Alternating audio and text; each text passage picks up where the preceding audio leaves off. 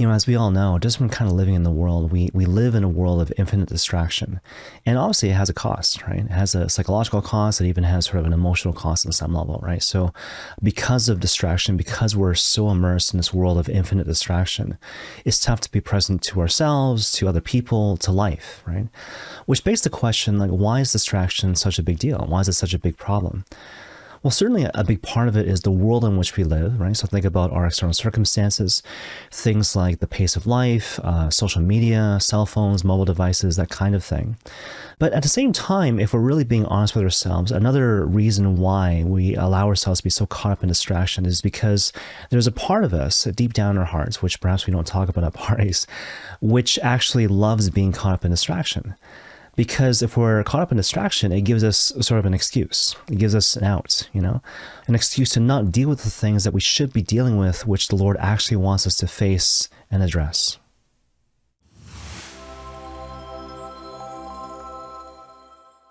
The Christian writer John Eldredge, he talks about this particular phenomenon in his really great book called Get Your Life Back.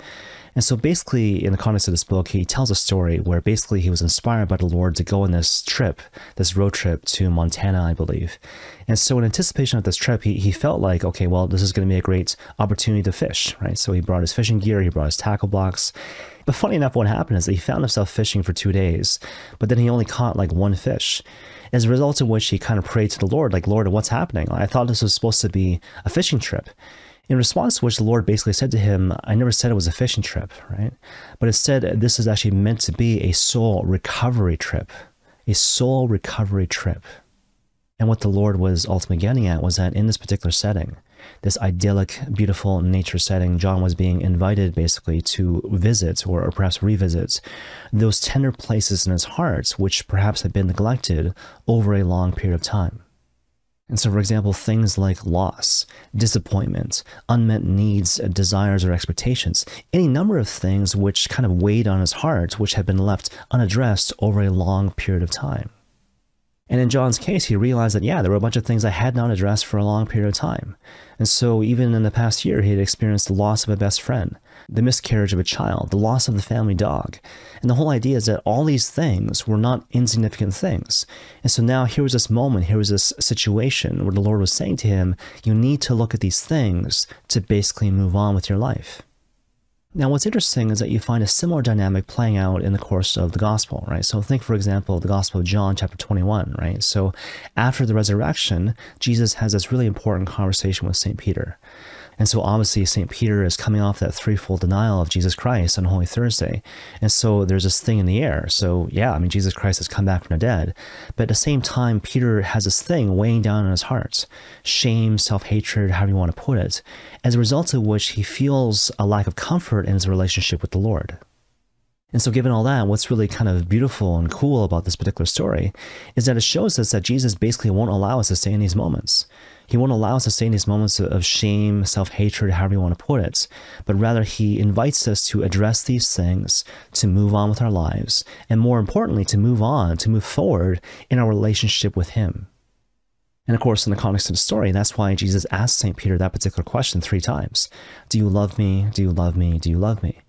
And obviously this parallels Peter's threefold denial of Jesus on Holy Thursday, but at the same time, the reason why Jesus brings this up is not so much to pull St. Peter deeper down into the hole of shame, but rather because he's wanting to tell St. Peter, this is the tender place in your heart that needs to be addressed.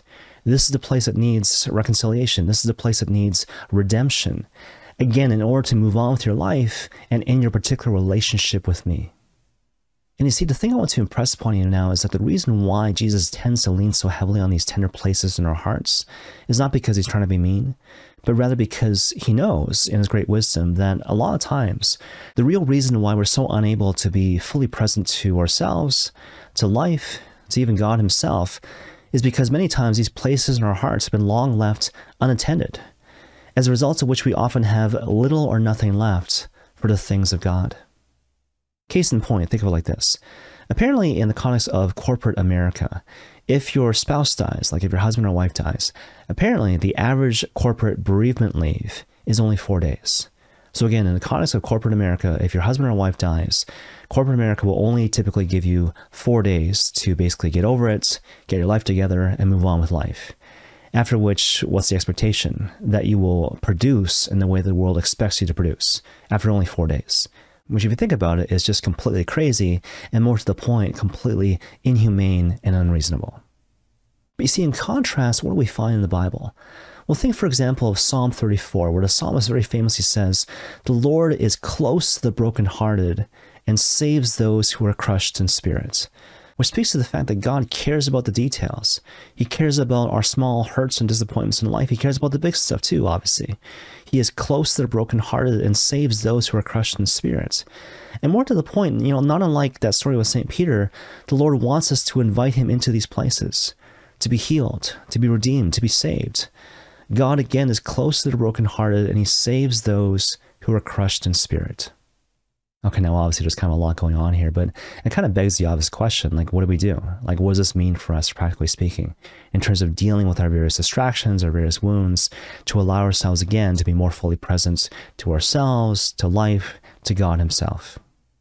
So I guess the first thing that comes to mind is to be acutely aware that God typically works through people. God typically works through people. And so basically the idea is this.